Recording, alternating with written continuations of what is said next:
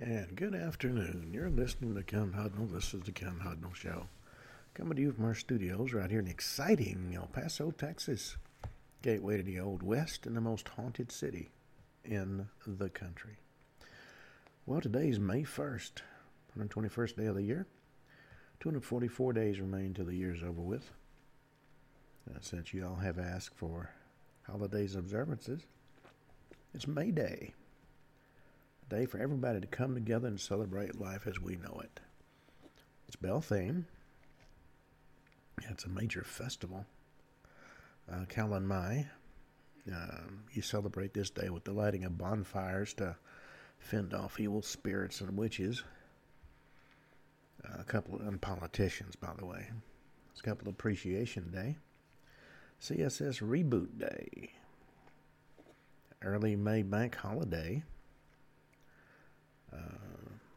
Executive Coaching Day, Frequent Flyer Day, Global Love Day, Great Lakes Awareness Day, International Doodle Dog Day.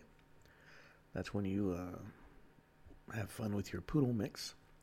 International Sunflower Guerrilla Gardening Day. You go to a vacant lot near you and plant sunflowers. Keep Kids Alive, Drive 25 Day, Labor and Agriculture Day, Learn to Ride a Bicycle Day, Lay Day, that's celebrating Hawaiian culture, Marshall Islands Constitution Day, Melanoma Monday, National Black Barbershop Appreciation Day, National Blessing Day, National Chocolate Parfait Day, National Infertility Survival Day, National Loyalty Day, when Americans showcase their loyalty to this country, National Mantra Day, National Purebred Dog Day, National Open Farm Day, National Mother Goose Day, National Rotate Your Beer Day, New Homeowners Day, Philippine Labor Day, Phone In Sick Day, Fake It Folks, Save the Rhino Day, School Principals Day, Silver Star Service Banner Day, Therapeutic Massage Awareness Day, and Worthy Wage Day, where you celebrate the value of teachers by joining the fair compensation movement. Alrighty. In 305 AD, Diocletian and Maximian retire from the office of Roman Emperor. 880, the Nea Ecclesia is inaugurated in Constantinople, setting the model for all the later crossing square Orthodox churches. 1169, Norman mercenaries land at Bannow Bay in Leinster, marking the beginning of the Norman invasion of Ireland. Okay, we've also got in 1328, Wars of Scottish Independence end. But the Treaty of Edinburgh and Northampton, England recognizes Scotland as an independent state.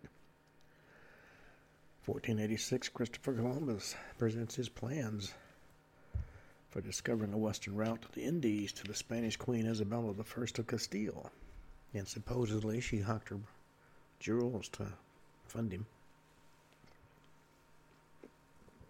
1707, the Act of Union joins England and Scotland to form the Kingdom of Great Britain. Takes effect on this date in 1707. 1753, publication of Species Plantarum by Linnaeus, and the formal start date of plant taxonomy adopted by the International Code of Botanical Nomenclature. 1807, the Slave Trade Act of 1807 takes effect. Abolishes the slave trade within the British Empire. 1820, execution of the Cato Street conspirators, plotted to kill the British cabinet and Prime Minister Lord Liverpool. For those that are not familiar with this particular conspiracy, took place in 1820. Then he comes to the meeting place near Edgware Road in London. Police had an informer in the group, and the plotters all fell into a police trap. 13 were arrested. One policeman, Richard Smithers, was killed. 5 conspirators were executed and 5 others are transported to Australia. Now, how widespread this conspiracy was is really not known. It was a time of unrest. Rumors abound. Malcolm Chase noted the London Irish community and a number of trade societies, notably the shoemakers, were prepared to lend support, while unrest and awareness of a planned rising were widespread in the industrial north and on Clydeside. The conspirators were actually called the Spencean Philanthropists. The group taking their name from the British radical speaker Thomas Spence. They were known for being a revolutionary organization involved in unrest and propaganda and plotting to overthrow the government. Some of them, particularly Arthur Thistlewood, had been involved with the Spa Field riots in 1816. He came to dominate the group with George Edwards as his second in command. Unfortunately for everybody concerned, George Edwards was a police spy. And most of the members were angered by the Six Acts and the Peterloo massacres, as well as the economic depression and political conditions of the time. The cabinet was supposed to come together for dinner, and they were going to assassinate him. Then they'd seize key buildings, overthrow the government, and establish a committee of public safety to oversee a radical revolution. According to the prosecution at their trial, they had intended to form a provisional government headquartered at the Mansion House.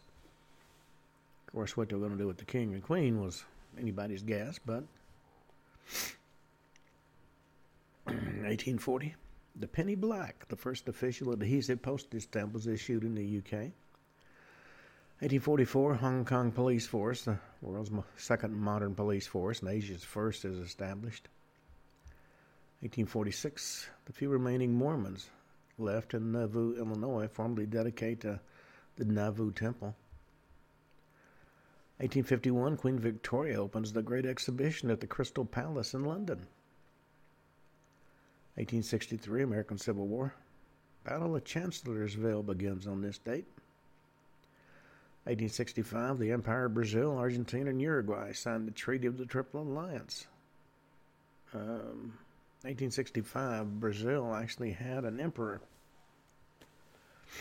1866, the Memphis race riots take place. In 3 days' time, 46 blacks and 2 whites are killed. Reports of the atrocities influenced passage of the 14th Amendment to the U.S. Constitution. 1885, the original Chicago Board of Trade building opens for business. 1886, rallies are held throughout the United States demanding the 8-hour workday, culminating in the Haymarket Affair in Chicago. In commemoration of the Haymarket Affair, May 1st celebrates International Workers' Day in many countries.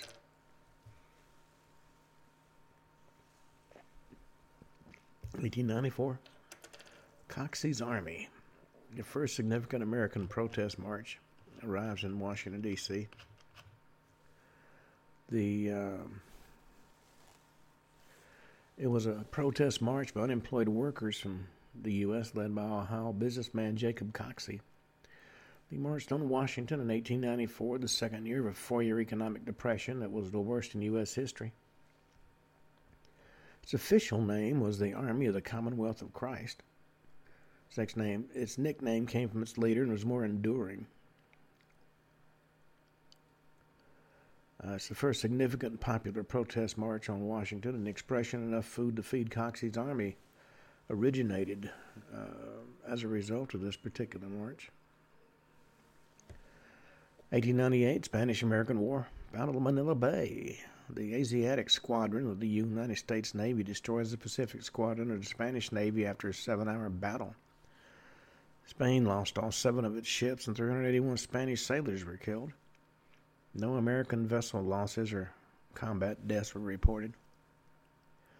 1900, the Schofield mine disaster kills over 200 men in Schofield, Utah, and what to date was the 5th worst mining accident in the U.S. 1915, the RMS Lusitania departs from New York City on her 202nd and final crossing of the North Atlantic. 6 days later, that ship was torpedoed off the coast of Ireland with the loss of 1,198 lives.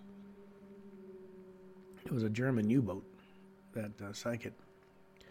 1919, German troops enter Munich to suppress the Bavarian Soviet Republic.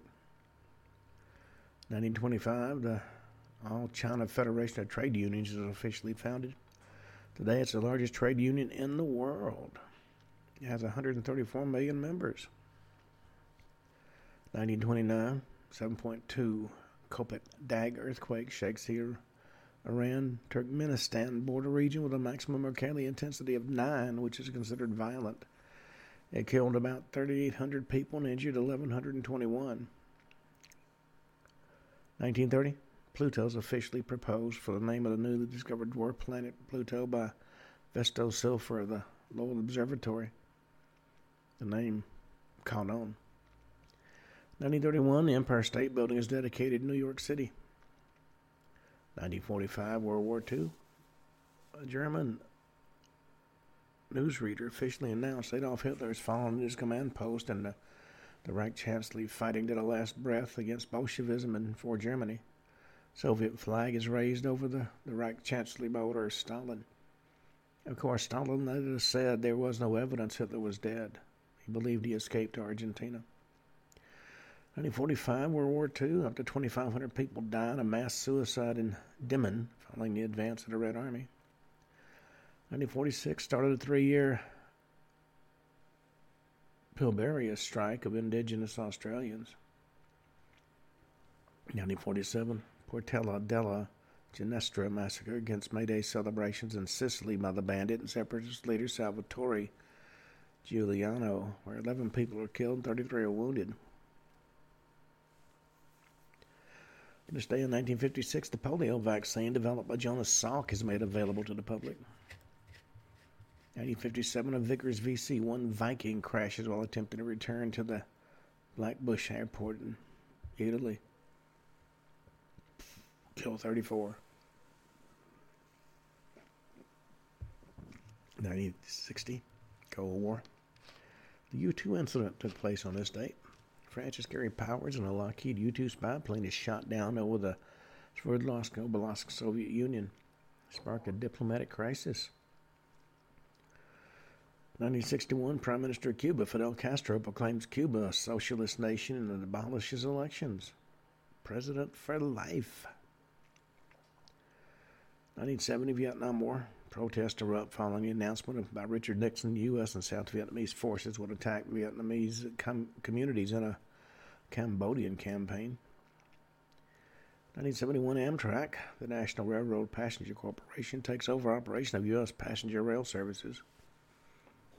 1975, the Sarkanamiel Amusement Park opens in Tampere, Finland. 1978, Japan's Naomi Yumura, traveling by dog sled, becomes the first person to reach the North Pole alone. 1982, Operation Black Buck, Royal Air Force attacks the Argentinian Air Force during the Falklands War. 1994, three-time Formula One champion Ayrton Senna is killed in an accident during the San Marino Grand Prix. 1999, body of British climber George Mallory is found on Mount Everest, 75 years after he vanished in 1924. 2003, invasion of Iraq, what became known as the Mission Accomplished speech on board the USS Abraham Lincoln off the coast of California. President George W. Bush declares major combat operations in Iraq have ended. Boy, was he being overly optimistic. 2004, Cyprus, Czech Republic, Estonia, Hungary, Latvia, Lithuania, Malta, Poland, Slovakia, and Slovenia joined the European Union. Celebrated as the residence of the Irish president in Dublin. 2009, same-sex marriage is legalized in Sweden. 2011, Pope John Paul II is beatified by his successor, Pope Benedict XVI. 2018, Syrian Civil War. Syrian Democratic Forces resumed the Deir el-Zor campaign in order to clear the remnants of the Islamic State of Iraq and the Levant from the Iraqi-Syria border. 2019, Naxalite attack in Gadchiroli district of India. 16 army soldiers, including a driver, killed in an IED blast.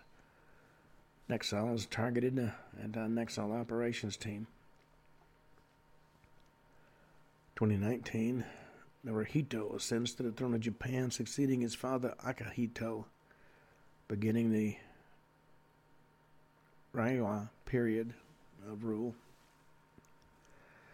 All right, we have been talking at great length about Nazi UFOs, and I found a good bit of information about what became known as the Nazi space program. Now, keep in mind that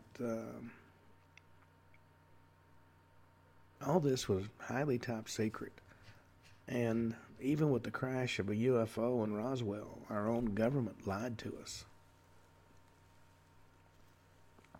For our own good, of course. So, the material that I've amassed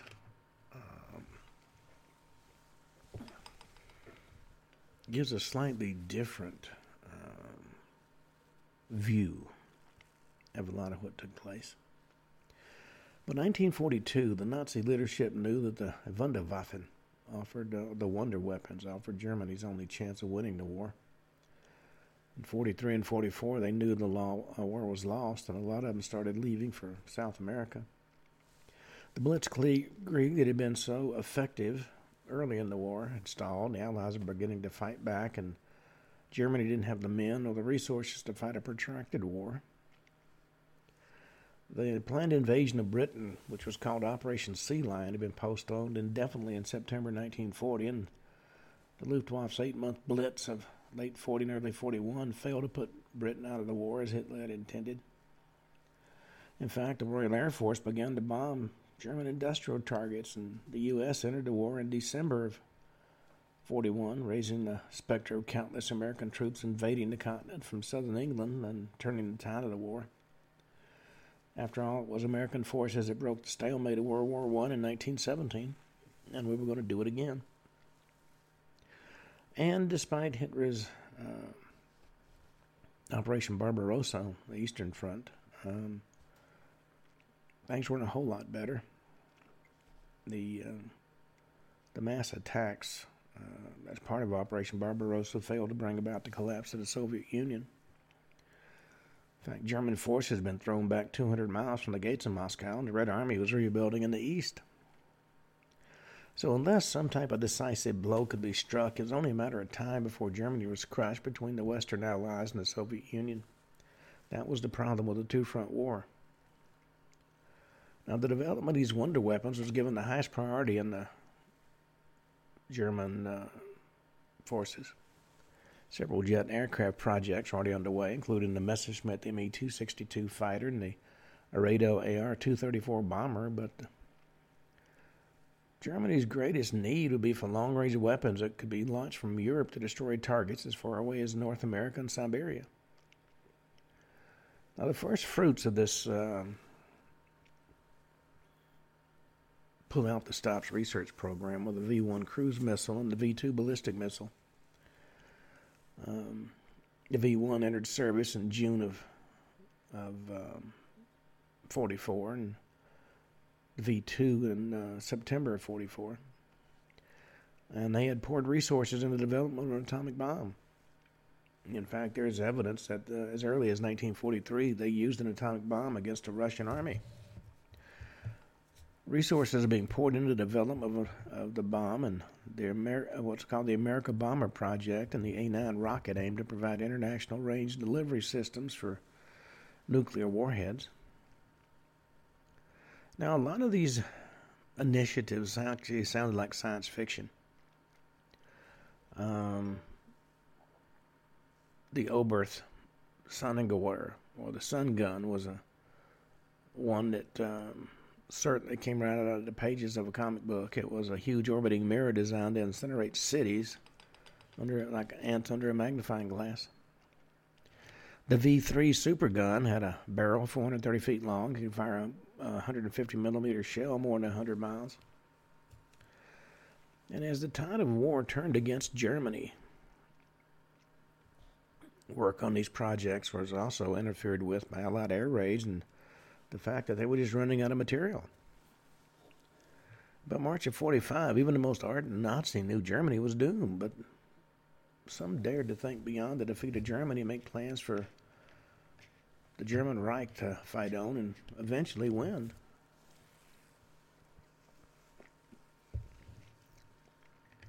Now, there are a number of, let's call them secret societies that were formed during 43 and 44. One that was called an elite within an elite was the Order of the Black Sun. It had its origins at Himmler's SS Academy at Willisburg Castle in Westphalia. It took its name from a symbol on the floor of the Obergrufen Führersaal, or General's Hall, which you can still see it today. Now, the symbol of the Black Sun was based on the design of brooches worn by the Germanic Alemanni people during the post-Roman period. And it resembled a sun emitting 12 jagged rays. And it's been described as a triple swastika representing the sun at sunrise, noon, and at sunset. Its origins in Nazi symbolism date back to the writings of Elena Blavatsky and Karl Maria Willigut, two mystical writers of the 19th century who inspired various aspects of Nazi occultism. The Black Sun represented a source of energy allegedly known to the ancient Aryans, which would shine over the rise of the so-called New World Order. Now, one place that's always fascinated me was Willisburg Castle. 1934, Himmler rented the castle from the local governor of Westphalia for 100 years for a rent of 1 mark per year. And he poured money and resources into refurbishing it as an SS Academy and Research Institute. And certain chambers are renamed after characters from the Grail romances. But the idea that Himmler intended it to be a new Grail castle seemed to be somewhat exaggerated. But he did think it would be a functional and spiritual center for what he called a new religion. Now, he had long despised Christianity for what he called its Jewish roots. And he was in the process of creating a Germanic faith based on the Aryan race. Hitler thought the whole thing was silly, and he expressed his opposition to the ideas of Volksist religion and occultism as a part of the National Socialism movement. He wrote about it in Mein Kampf, and in public speeches he made his opposition well known. But Hitler was determined that the SS, which he envisioned as a state within the state, should have an ideology of its own, based on solid Germanic roots. And the new religion would ensure that members of the SS would never be torn between the principles of Christianity and what was necessary to support Nazism. And among its other functions, Willisburg was to be the center of this religion, kind of like the Vatican City is for the Catholic religion. After 1941, it is referred to in documents as the center of the world. Hitler and Albert Speer planned a new world capital to be built in Berlin, but Hitler planned Willisburg to be a spiritual intellectual capital. And it was against this background that the Order of the Black Sun came together. Its members sought to combine science and politics and mysticism into a single force that would underpin the New World Order and place themselves as master of this movement and effective control of the world. And although Himmler maintained a mask of servility when it came to Hitler, so much so that Hitler nicknamed him Loyal Heinrich. By 1941, his ambition to succeed Hitler's Fuhrer and their differences over the Volksist mysticism led him to keep much of Willisburg work secret, even from Hitler. And this work included the development of ideas and technologies that had originated with the Thule Society and the Vril Society. In 1935, Hitler had ordered the Thule Society to be disbanded, along with the Freemasons and any other organization that might not be fully supportive of the movement. Within the Vril Society, there was an individual known as a Vril medium, known to history only as Sigrun. And she insisted that knowledge that they were amassing to include propulsion systems used in the Vril series of saucer crafts should be used only for peaceful purposes. Now, how they gained this information about advanced technology is anybody's guess. But she maintains she got it through seances. And even as Hitler began to distance Willersburg from Hitler in the main order, the Order of the Black Sun began to distance itself from Himmler. Many leading members of the order felt Himmler's emphasis on the development of his Aryan religion was a distraction from the more urgent goal of developing a super science and super weapons that would let Germany win the war. And as the tide of the war began to turn against Germany, their frustration drove them to keep more and more of their developments from Himmler. With Britain undefeated and the Soviet Union on the counterattack and the U.S. ready to launch a European front, the order looked for a way to save Germany. Or if that was impossible, to ensure the survival of their work and plan for the creation of a new Aryan state. And they chose a man who was a rising star in the SS to be the leader of this movement within the movement. His name was Hans Kammler. He was born in Stettin, which is now in Poland, 1901. And at that time, Stettin was part of the Germanic Reich, ruled by Kaiser Wilhelm II. After World War I, he studied civil engineering in Danzig and Munich and was a member of the Freikorps, a far-right paramilitary group whose members included Rudolf Hess. And then Kammler joined the Nazi Party in 1931 and the SS in 1933. He was an ardent Nazi with a true gift for organization that led him to eventually be command of all the Wunderwaffen production. Now, he held various administrative posts in the Nazi government, starting as head of the building department in the Air Ministry. Joined the Waffen SS in June of 1941. That was the combat arm of the SS. He became Oswald Pohl's deputy at the SS Main Economic and Administrative Department, whose duties included oversight of the concentration camp system. In 1942, Pohl assigned Kammler to construct facilities for various advanced weapons projects, including the Me-262 jet fighter and the V-2 ballistic missile. And thanks to his notorious expedient of using concentration camp prisoners as a source of slave labor, Kammler rose quickly in the ranks. Hitler eventually put him in charge of all V-2 production, as well as transferring responsibility for jet aircraft production from Hermann Göring to Kammler. March 1st, 1945, Kammler was promoted to the rank of Obergruppenführer, making him answerable only to Himmler. A few weeks later, all special weapons development and manufacturing projects were absorbed into Kammler's. In fact, by this time, only Werner von Braun's Peenemünde rocket group remained outside Kammler's control. And that was only because von Braun refused to acknowledge his authority. And while the conflict between these two senior Nazis began as a simple clash of personalities, it came to have a profound effect on the history of manned spaceflight. Now, nobody else in the Third Reich had such a comprehensive understanding of the technologies being developed. And as Germany crumbled, Kammler assembled a hand-picked team of scientists and devised a daring plan. Just as whoever controls the Earth controls the atmosphere, whoever controls space controls the Earth.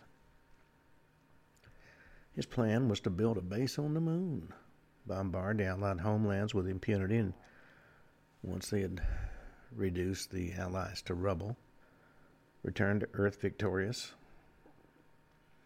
Officially, Hans Kammler committed suicide in May of 45. But the credibility of the supposed eyewitnesses has been challenged many times since then. Army Counterintelligence Corps launched a successful hunt for him later in May of 45. One former Office of Strategic Service agent, OSS, don't you know, claimed to have brought him to the U.S., but this claim was never confirmed. By 1949, Kammler's name vanished from intelligence documents without any explanation whatsoever. Now, he had devised a plan called Protocol Bifrost. After the Rainbow Bridge of Norse myth that linked the mortal world to Midgard, to the divine realm of Asgard. And basically, it was a three-point plan to ensure Nazi survival and eventual victory after the fall of Germany. Now, the first priority, of course, was to ensure all the necessary technology, personnel, and resources were placed out of the Allies' reach. In the original documents, dated early 1944, this phase of the operation was codenamed Valkyrie, but it was renamed Einherjar after July 20th, 1944, when a group of unhappy officers launched a failed attempt to assassinate Hitler under the codename Valkyrie. Norse myth, the Einherjar were the warriors found worthy of admission to Valhalla. And this was basically a perfect metaphor for Kammler's careful selection of projects and personnel. But unfortunately for him, it turned out to be too perfect. By this point in time, Alan Turing's bomb computer at Bletchley Park had cracked the German Enigma code, and MI6 quickly deduced that the signal decrypts featuring the codename Einherjar referred to some Nazi effort to evacuate key personnel and technology out of Germany. So this revelation resulted in the British launching Operation Surgeon and American launching Operation Paperclip. Both of these projects were intended to intercept, retrieve Nazi scientists, and exploit their knowledge.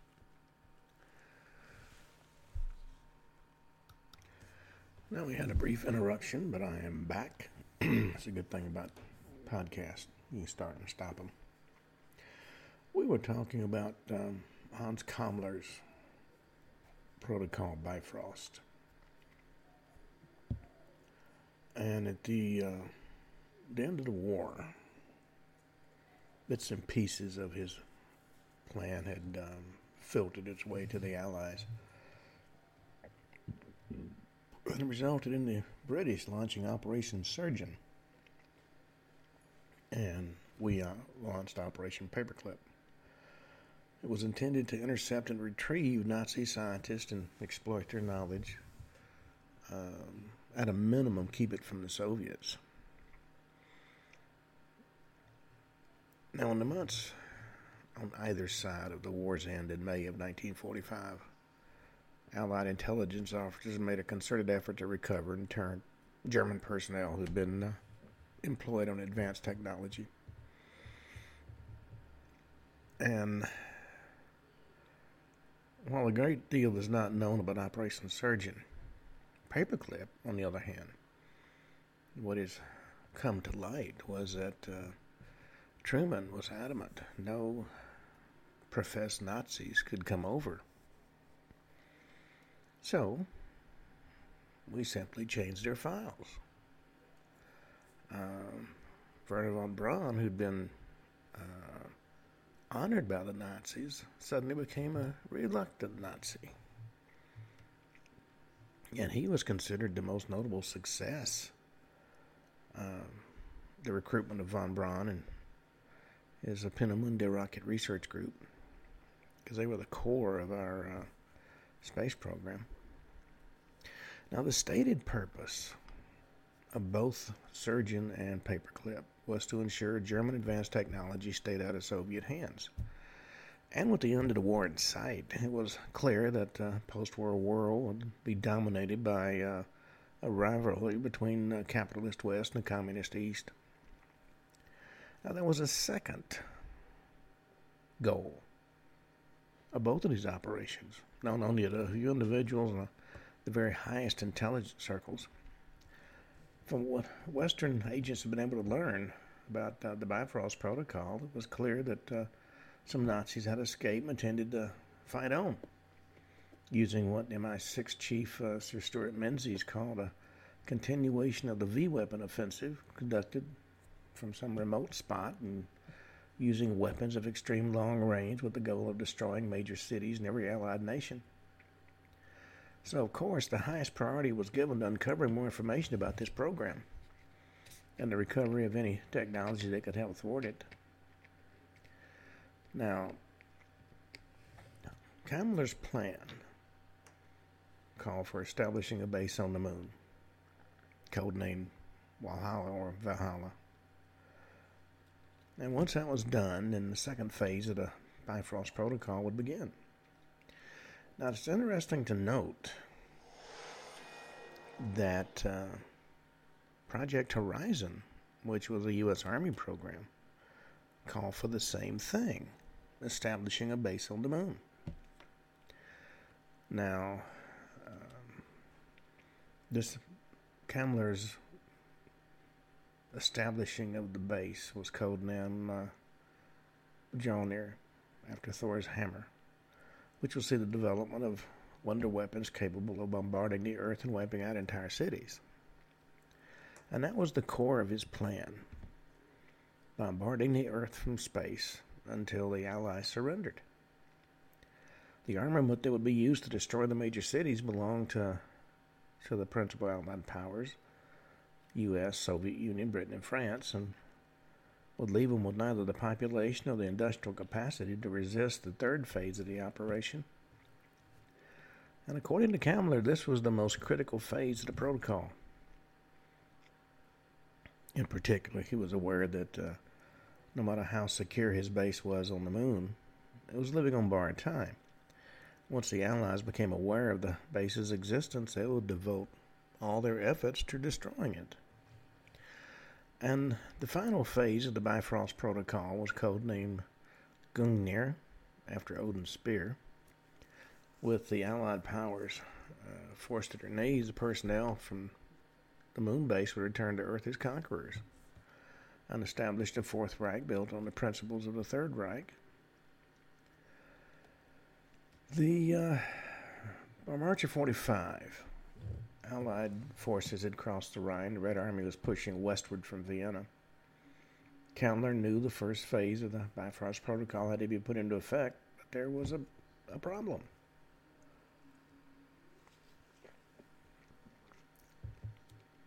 He planned on using the massive Hannibal 4 saucer in order to evacuate material and people to the moon. And there was a problem with the saucer. But Kammler had foreseen such issues. In 1938, the Germans sent an Antarctic expedition, which laid claim to a vast amount of territory on the continent of Antarctica. And they called it New Schwabenland, after one of Germany's ancient duchies. And although the Allies had ignored this area, Kammler had not. In the closing months of the war, he used the Haunebu, Haunebu, craft along with a fleet of U-boats to move assets to New Schwabenland. They established a base. They found an area that was literally ice-free, and it was known as Base 211. Now, the Haunebu 4 took off from Prague ahead of the Soviet advance and got to Antarctica a few hours later. Now, throughout the flight, they had minor technical problems. And when Kammler made the decision to take off, the chief saucer engineer, Klaus Habermal, was in the city trying to get material. So, of course, the Red Army captured him. Shows just how close the Russians came to capturing the craft itself and destroying the entire plan. Well, throughout 1946, Campbell and his followers worked to develop the Antarctic base into a working operational base and a development and manufacturing facility that would let them continue the war. And while the Honolulu 4 completed its fitting out work, continued on various other advanced weapons projects as material and facilities permitted. Now, part of Campbell's plan called for the eliminating of von Braun and transfer of the Peenemünde rocket group to Antarctica to join Campbell's operation. But von Braun was able to escape Campbell's trap and surrendered. He and his brother both surrendered to the advancing American forces. And it was during his debrief by our intelligence forces that von Braun first mentioned Campbell's plan and a secret base in Antarctica. But nobody believed him, of course. Late December 46, U.S. Navy Task Force 68 converged on New Swabenland from three directions, commanded by Rear Admiral Richard E. Byrd. It was known as Operation High Jump, and it was a secret mission. Now, the cover story was establishing an American research base, with the Cold War just beginning and the Soviet Union using captured German scientists in its race to match our nuclear capability. Washington wanted to alert the Kremlin to the existence of possibly more German wonder weapons and spark a war for control of Antarctica. And after a series of skirmishes in the water around Antarctica, a force of Hannibal craft attacked Task Force 68. It destroyed most of Byrd's aircraft and several ships were damaged. Of course, none of the saucers had heavy enough weapons to destroy a surface ship. Now, Byrd and his task force had gone there prepared to stay for 6 months. But 17 days after the battle between the saucers and the Navy ships, Byrd withdrew, February 23rd, 1947. But one thing Operation High Jump did, it proved that New Swabenland was vulnerable to attack, and Campbell knew that we'd be back. So he and his forces worked through the Antarctic winter to complete the giant saucer, and at some time between March and November of 47, all the personnel and assets at Base 211 were removed to the moon, and New Swabenland was abandoned. December, before another American expedition got to Antarctica, it was codenamed Operation Windmill, and theoretically it was a geographical survey and training mission and a step toward keeping the previous expedition's Little America base open permanently. And it was under cover of this mission that personnel of Operation Windmill searched for the New Swabenland base. Well, using 3 helicopters and an amphibious airplane, they searched by air, and a Marine Corps detachment equipped with a tracked all-terrain M29 Weasel vehicles searched on the ground. January 3rd, 1948, the abandoned base was found, but bad weather delayed investigation for several days. On February 16th, 1948, it was evident the Nazis had abandoned Base 211, taking all their technology and equipment with them. So the task force was recalled and Operation Windmill ended. Well, German scientists were exploring the possibility of space travel long before the war broke out. And science fiction had as strong an appeal in Germany as it did in the U.S. In fact, in 1925, 2 years before Fritz Lang's seminal Metropolis and 9 years before the first Flash Gordon comic strip came out, a film titled Wonders of Creation was released. It showed a German scientific team traveling through the universe in a spacecraft that served as a symbol of progress in an age of new technologies. It included the slogan, "Now Germany belongs to us and tomorrow to the whole solar system." It was a huge hit when it was released. maybe because it promised a brighter tomorrow for the dispirited German people after the humiliating defeat in World War I. German youth, including Werner von Braun, were avid readers of books like The Problem of Space Travel and The Rocket Motor, and a magazine called The Rocket was published by the Society for Space Travel. And German engineers experimented with rockets and other propulsion systems. And alongside the pioneering rocket work of Werner von Braun and others, the Order of the Black Sun worked to develop the theories of the Thule Society and the Vril Society to create another kind of craft entirely. This craft to be saucer-shaped with speed and acceleration that defied conventional physics, and powered by motors whose revolutionary design blended science and mysticism according to Black Sun principles. And while von Braun's rockets laid the foundation for both our and the Soviet space program, it was the saucers that became the vital component of the Bifrost Protocol and of the Valhalla moon base itself. Now, Werner von Braun was born Werner Magnus Maximilian Freiherr von Braun in Prussia, though it's now in Poland. And he could trace his ancestry through both parents to European royalty. So, as you might guess, his nose was in the clouds most of the time. He developed a passion for astronomy after getting a telescope as a gift. And at the age of 12, he was arrested for causing a disturbance after fitting rockets to a toy car and sending it hurtling down a public street. Well, he studied physics and mathematics in order to pursue his interest in rocket engineering, and in 1932 got a bachelor's degree in mechanical engineering from Berlin's Technical High School.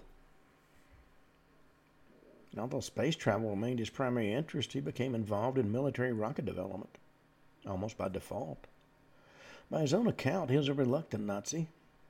He joined the party in 1939 and SS in 1940, only after it became clear this was the only way he could continue his work in rocket science.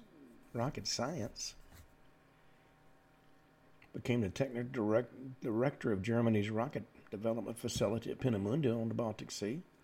Developed rocket engines and rocket-assisted takeoff apparatus for aircraft, as well as the aggregate rocket series that led to the development of the V-2 ballistic missile.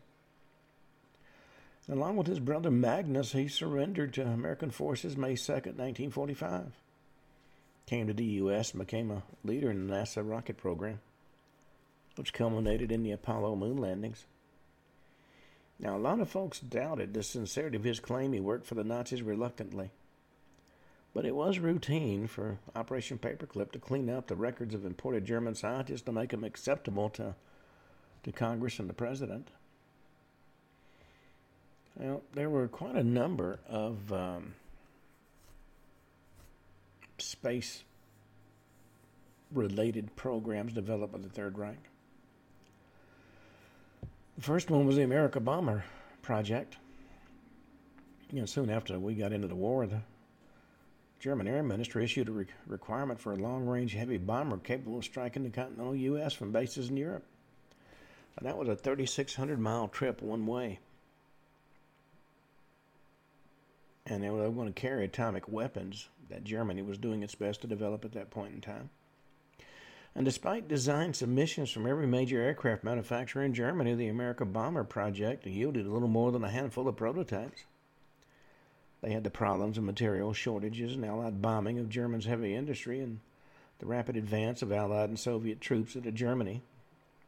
Basically, the project became unfeasible and almost all available resources went toward the defense of the fatherland, as they called it. Then there was the Sanger Silbervogel, co-designed by Austrian engineer Eugene Sanger and his wife, mathematician Irene Brent. The Silbervogel, or Silver Bird, was a rocket-powered bomber designed to fly at about 3,100 miles per hour. That was about Mach 4. Launched from a rocket sled and lifted to a suborbital altitude of 90 miles. The plane would skip off the denser upper layers of the atmosphere like a stone across a pond. It could carry a payload of up to 8,800 pounds, about 10% smaller than the bomb dropped on Hiroshima. before it would descend to the Pacific Ocean to land in friendly Japanese territory. At least that was the intent. 1942, Sanger's design was considered too radical by the German military, and the Air Ministry focused on more conventional aircraft designs from established manufacturers such as Messerschmitt and Hinkel and Junkers. Then there was the Aggregate series.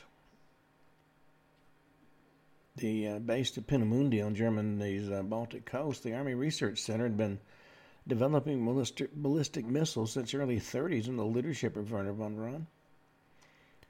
This series included the A-4, which developed into the dreaded V-2 rocket.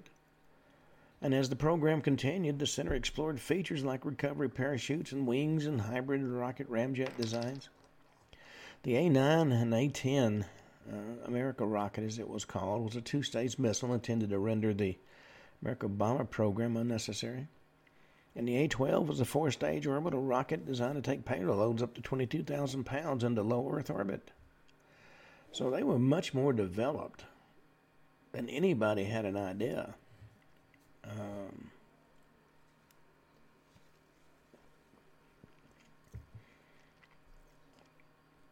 At the end of the war, Kammler tried to have him killed, but he escaped. His Nazi past was cleansed by the OSS. Went on to become a major figure in the space program. After Kammler assumed control of all secret weapons productions, he found himself increasingly in conflict with von Braun, and he fought his efforts to absorb the Peenemünde rocket group into Kammler's own SS program. Now, nobody really knows why von Braun resisted so fiercely. According to the statement von Braun gave to officers of Operation Paperclip after his surrender, he was a reluctant Nazi, only joined the SS when it became clear he'd be replaced if he didn't.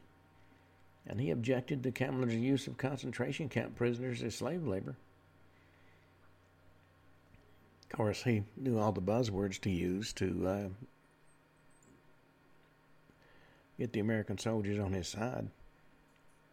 Now, documents captured from the SS